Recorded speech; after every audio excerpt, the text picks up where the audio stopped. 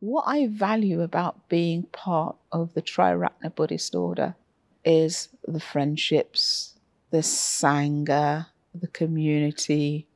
I think I should say friendships with a capital F. I was Facebooking one of my friends the other day that I've known for 30 years, and we had lovely communication, a very light, teasing communication. I find in life that other people don't have that. They don't have the networks, the strong networks of friendship that go back as far as I do, and the new networks of friendships that are as strong. I also value very much the way the order comes together to learn new things and to deepen old things.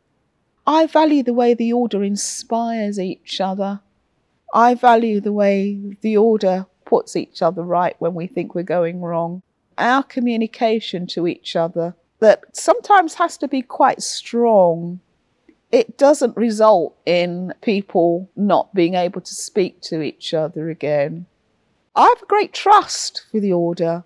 It's interesting that I still relate to the order as the order that I joined 21 years ago, which is a very small order where everybody knew everybody.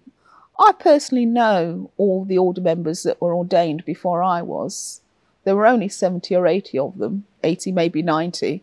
I personally know them because we met together quite regularly. We had one big retreat every year. Everybody went on it. We still have those strong links today. I think I'm lucky to have met the Dharma at a young age because I've lived my life in a Sangha and I've known a lot of people very well for a long time. That's real privilege. Maybe of all the things that I'm grateful for, that has to be it. I've known a lot of people a long time, and I will always know those people. They'll always be there. Encouraging, supporting, helping, showing, moving towards wisdom. That's the only refuge.